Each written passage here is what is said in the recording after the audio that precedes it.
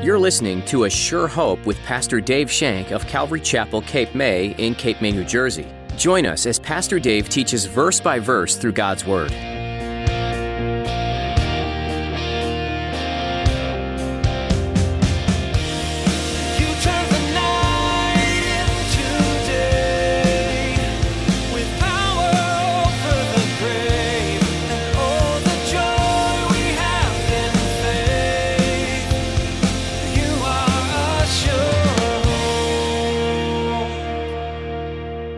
Time you hear about Jesus Christ, if your heart is hard, it gets a little harder to accept. You've said no so many times, it's almost an automatic response. No, I don't want it. Don't come to my door. You rise in a rebellion and you become vehemently opposed to it. It's almost like your quest, I'm not going to do it. You're close to the unpardonable sin. We don't know where that point is. Only you and God know where that point is. As Pastor Dave continues his teaching series through the Gospel of John, he'll be challenging you to remain humble. The Bible says that God resists the proud and gives grace to the humble. Don't allow pride and sin to corrupt you from within and cause you to drift away from the Lord. Now, here's Pastor Dave in the book of John chapter 12 as he continues his message, Who Has Believed Our Report?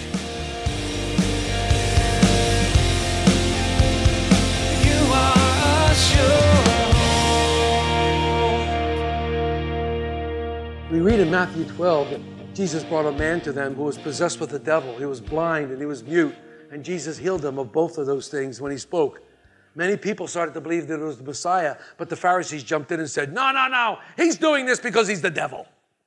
He's doing this because he's the devil, and you've got to watch out. Jesus warned them that you're approaching a point of committing a sin which there's no forgiveness. You're coming close to committing a sin which there is no forgiveness. There is a sin that there is no forgiveness. One sin and one sin only. It's called the blasphemy of the Holy Spirit. It's not accepting Jesus Christ as Lord and Savior. It's not accepting Him. All other sins can be forgiven according to the Bible, except that one sin. The sin for which there is no forgiveness is total rejection of Jesus Christ as Savior. He is the only provision God has made for us and our sin. To reject Him means you're going to assume the responsibility for your own sin. You're going to stand before God. You're going to stand before God and say, I take full responsibility. Let me know how that works out for you. Let me know when you stand before God and take responsibility for your own sin. And you can only reject Him so much.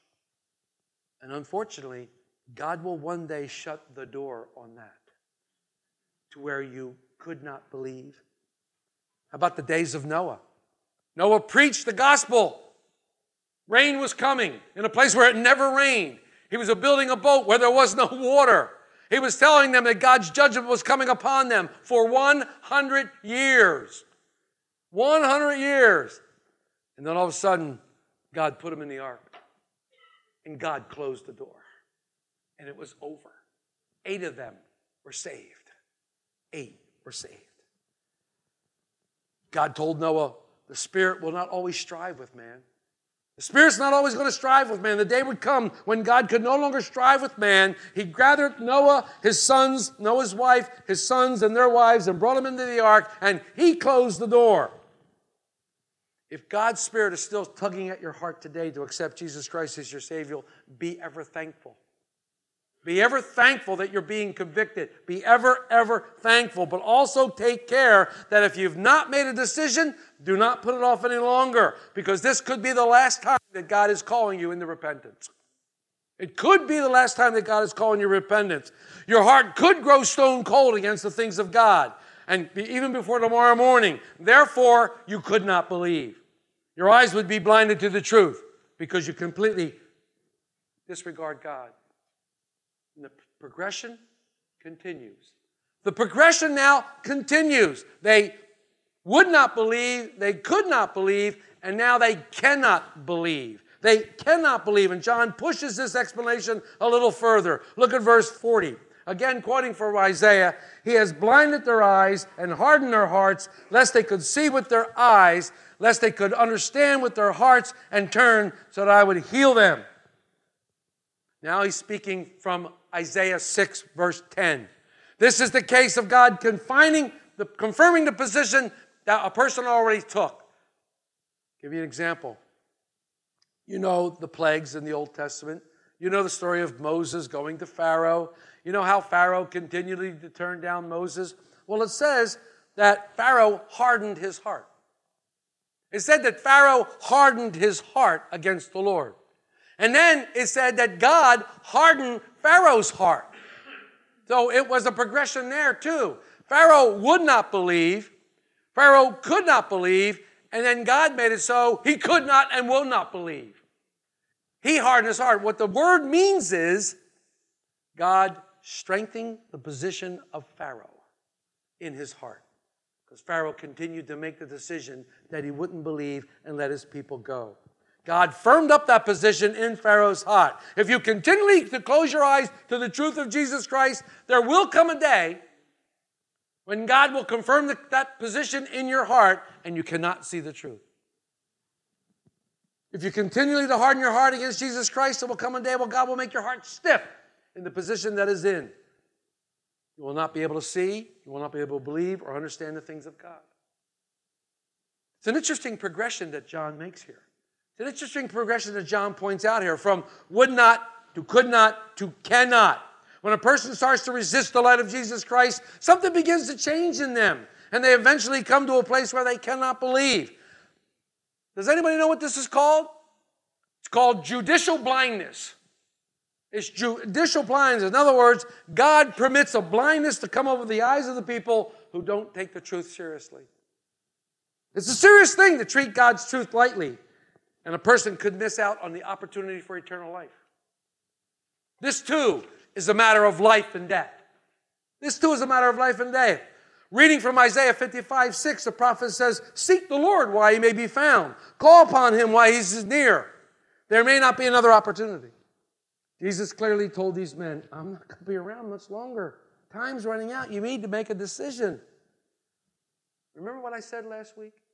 We now live in what is known as the age of grace. The dispensation of grace, if you want to call it that. It started when Jesus ascended to heaven, and it'll run until Jesus comes and meets us in the air in what we call the rapture of the church. Having a hard time with the rapture of the church? Then please, for me, later on, read 1 Corinthians 50 through 58. Read 1 Thessalonians 4, 13 through 18. And reconcile what's being said there about the rapture of the church. Those who believe in Jesus Christ being caught up into the air and meet Jesus in the air. This is not his second coming. This is different than his second coming. Read those verses.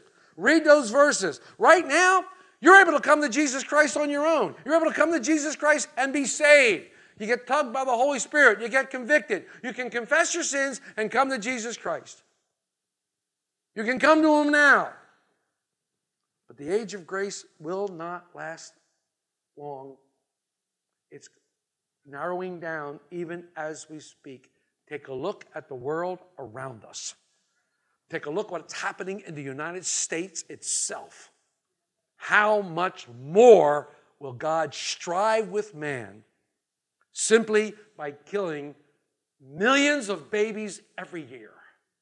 How longer will God strive with man? How much longer? We don't know. We don't know. The age of grace is fast approaching. The rapture of the church, when Jesus comes and takes his bride, his church out, is imminent. It could happen at any day. Maybe it'll happen today. Maybe it'll happen in 5 seconds from now. But sadly, the same progression that we saw in Jesus' day takes place today. There are those who don't want to believe. There are those who are the would nots. They're standing firm on their choice, so they become the could nots. And should they not believe and stand in that choice forever, they're going to become the cannots. We see it every day. You talk to somebody about that, I've heard that before. Yeah, I've heard that before. No, well, their heart grows harder and harder every time they hear it. Their heart grows harder and harder every single time they hear it. And this is extremely dangerous days to be. As I told you in Matthew 12, In Matthew 12, verses 31 and 32, Jesus is speaking to them. He says, "Therefore I say to you, every sin and blasphemy will be forgiven men, but the blasphemy against the Spirit will not be forgiven. Anyone who speaks a word against the Son of Man, it will be forgiven him. But whoever speaks against the Holy Spirit, it will not be forgiven him, either in this age or in the age to come." We are in that age to come, folks. We are in that age of come. The Holy Spirit is in the world to convict the world of sin, righteousness, and judgment. And as He convicts the world, He pulls you and draws you to the magnetic field of the cross. And it draws you in. And you see your sin. You see the reason for your sin. You see a way out. You see Jesus Christ as your Savior, and you confess and you're saved. You're born again. But every time you see that and you reject, every time you see that and you pull back, every time you see that and go, "I'm not ready right now. I'll get it when I'm ready. I'll get it later. I'll do this, do that." Your heart becomes harder and harder and harder. Your eyes become more and more blinded, and you will not be able to see the truth. And eventually you fall into that category where you cannot see the truth. It's almost impossible for you to see the truth. And that's why they say that it's harder for a person who is higher in age to be saved. Because you've had all that time to harden your heart against the things of God. Unpardonable sin. Every time you hear about Jesus Christ, if your heart is hard, it gets a little harder to accept. You've said no so many times, it's almost an automatic response. "No, I don't want it. Don't come to my door." You rise in a rebellion, and you become vehemently opposed to it. It's almost like your quest. "I'm not going to do it." You're close to the unpardonable sin. And we don't know where that point is. Only you and God know where that point is. Therefore, they could not believe. But praise God, even He had a plan for this. Their unbelief was to our benefit.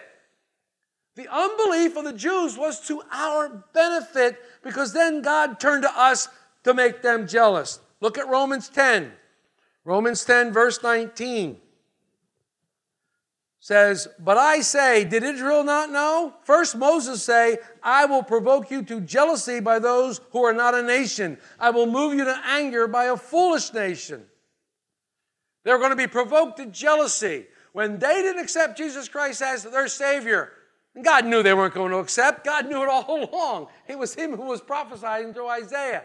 He turned to the Gentiles. That's us. Praise God. Praise God, He had a plan that we would come in. Why? It wasn't, again, plan B or C. If you go back and look through the Scriptures, Israel was supposed to be a light to the world. Israel was supposed to be a light to the world and show people their relationship to God, and they were supposed to bring people in to that relationship with God. All people. But they got haughty. They thought that they had something that was esoteric, which meant secluded only, they could only have. They thought that they were the only ones that had to have this, and you couldn't have this unless you were Jewish. You couldn't have this unless you became Jewish. And they thought that. God hardened their hearts. God blinded their eyes so that you and I could have salvation through Jesus Christ. He came to a nation that was far away. He came to a people that were not His own. He came to those who were struggling in the world. And it was His plan all along. Or else, why does it say, "For God so loved the world"? God told Israel that He wanted to bring them close. To bring the Gentiles close to make themselves. And nothing made the Jews more jealous than Gentiles having the same right and privileges as they did. That really gets them angry. That really makes them mad. It was foretold. It didn't surprise God or the prophets when they didn't accept. So the Jew will seek after God through Jesus Christ. And when they see the way in which God has blessed the Christian, they want it too. They want to come for that love. God will deal with the nation Israel. God still has a 7-year period which He's going to deal with the nation Israel. It's called the Great Tribulation. It's called the tribulation period after the rapture of the church. God will deal specifically with Israel. John finishes his clarity here. He finishes his explanation in verse 41. Back in John's Gospel when he says, "These things Isaiah said when he saw His glory and spoke of him. Remember in chapter 6, verse 1, Isaiah shouts, I saw the Lord seated on the throne. The train of his robe filled the temple with glory. According to John, he was talking about Jesus Christ. Now, I was reading one of the commentaries, and it made a great point. It said that every denomination in the world, including the Jehovah's Witnesses, believe that this passage in Isaiah 6, verse 1, is talking about Jehovah God. It's talking about God. But John says it's talking about Jesus. There is a clear example of the deity of Christ. A clear example of who Jesus is. God incarnate. Jesus is God. If you can't reconcile that, you're going to have a major problem. You can't reconcile that God came to earth in the form of a man, Jesus Christ.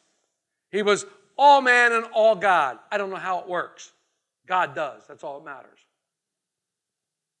If you say he was 100% man and 100% God, that makes him 200%. Well, he could have been. He's God. He can do anything he wants. God had a plan. God had a plan to draw him in. Isaiah saw Jesus on the throne. The train of his robe filled the temple with glory. What a beautiful sight. What was interesting is that Isaiah had been sent by God to prophesy against Israel during the declining days of the kingdom. And he had told him that, Isaiah, go preach to these guys. Oh, wait a minute. They're not going to hear you, but go and preach to them anyhow. Go preach to them. They're not going to listen to the words you said. And John uses this passage as a parallel to Jesus Christ and the unbelief he saw. John says, Isaiah saw the glory of Christ. Isaiah saw him. It's interesting that everyone agrees with this. Then, if you complete the discussion even further on unbelief, if you look at 42, it says, many of the rulers believed in Jesus Christ.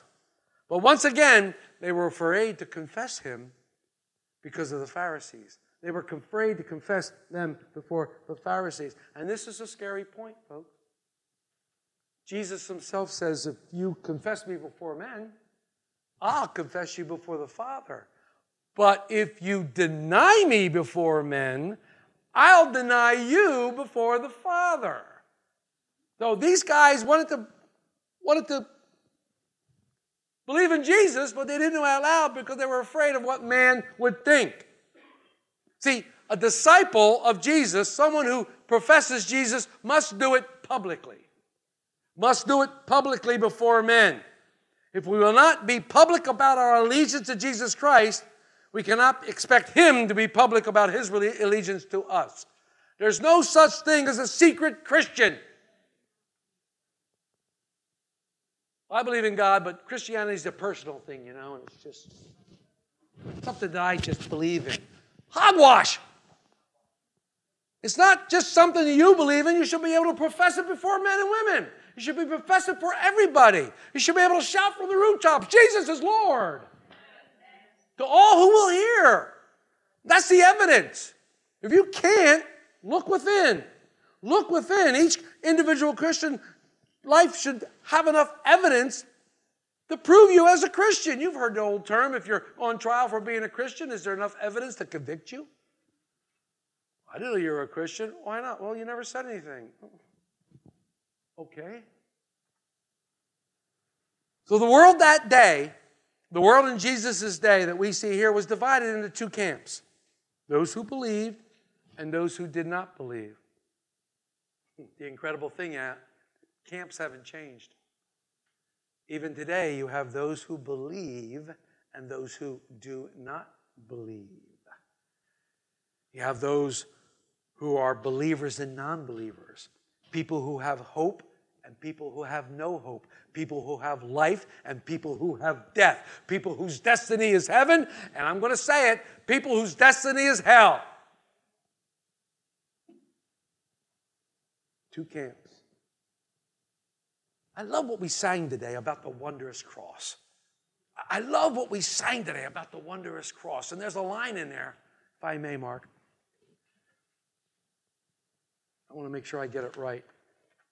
Don't mean to mess your pages up, sorry. Here it is. I love this verse.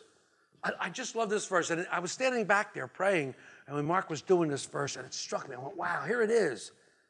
Love so amazing, so divine, demands my soul, my life, my all.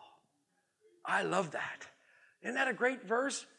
It's demanded of you, my life, my soul, my all.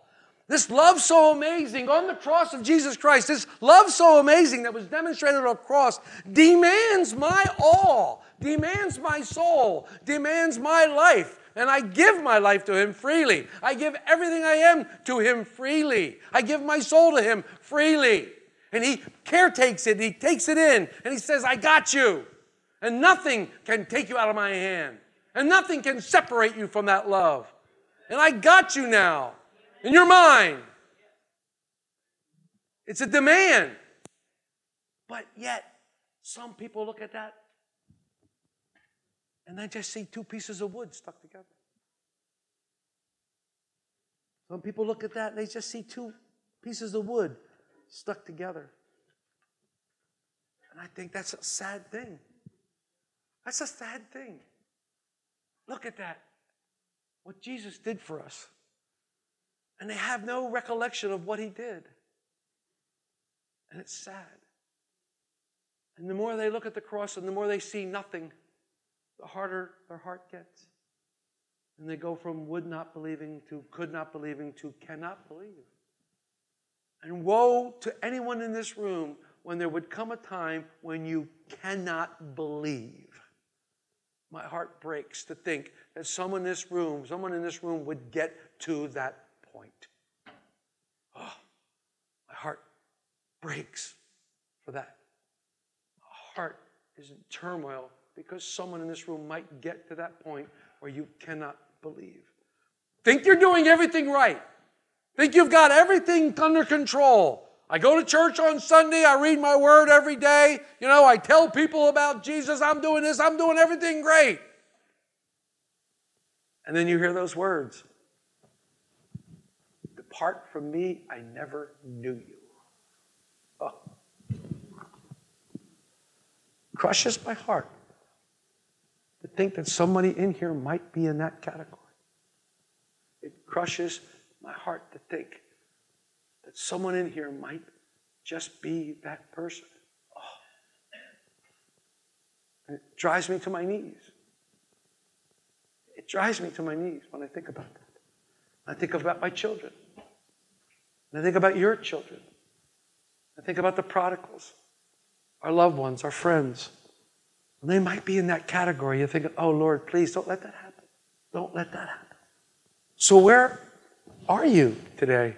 Where are you today? Where do you stand on this? Are you a true believer? Or you could be a would not. Might be a could not. Please don't be a cannot. Please don't let that go that far. You are a sure hope. Our time with you is coming to an end today on A Sure Hope. On our next edition, Pastor Dave Shank will continue this journey through the book of John. But for now, you can listen to more teachings from this series online at ASureHopeRadio.com. We encourage you to download these messages so that they are available wherever you go. You can also subscribe to our podcast on iTunes. Just search for A Sure Hope and see the latest editions as soon as they're posted. If you're enjoying these teachings and would like to get more involved with the church behind this ministry, we'd love to meet you at Calvary Chapel, Cape May for a time of worship and Bible study. We meet weekly on Sundays at 10 a.m. Give us a call for more information. Our number is 609-884-5821. Again, that's 609-884-5821. Otherwise, you can visit A Sure Hope Radio for times and directions. If you're not able to join us in person, we're streaming our services on Facebook Live. Just look for the link on our website at ASureHopeRadio.com. Thanks for listening to today's message in the book of John. We pray you continue to be blessed as you study the Word and that you discover how God's doing great things in your life. We look forward to you joining us again as Pastor Dave has more to share from this book that entails where Jesus walked and the amazing wonders He performed while here on earth. He's still doing wonders today, too. Come hear about that next time on A Sure Hope.